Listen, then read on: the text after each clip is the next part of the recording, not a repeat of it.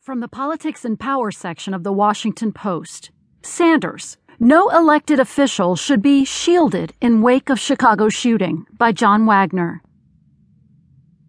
Democratic presidential hopeful Bernie Sanders added his voice Friday to those calling for a federal investigation of the Chicago Police Department, including his party's frontrunner Hillary Clinton, but took it a step further. Amid calls for Chicago Mayor Rahm Emanuel to step down,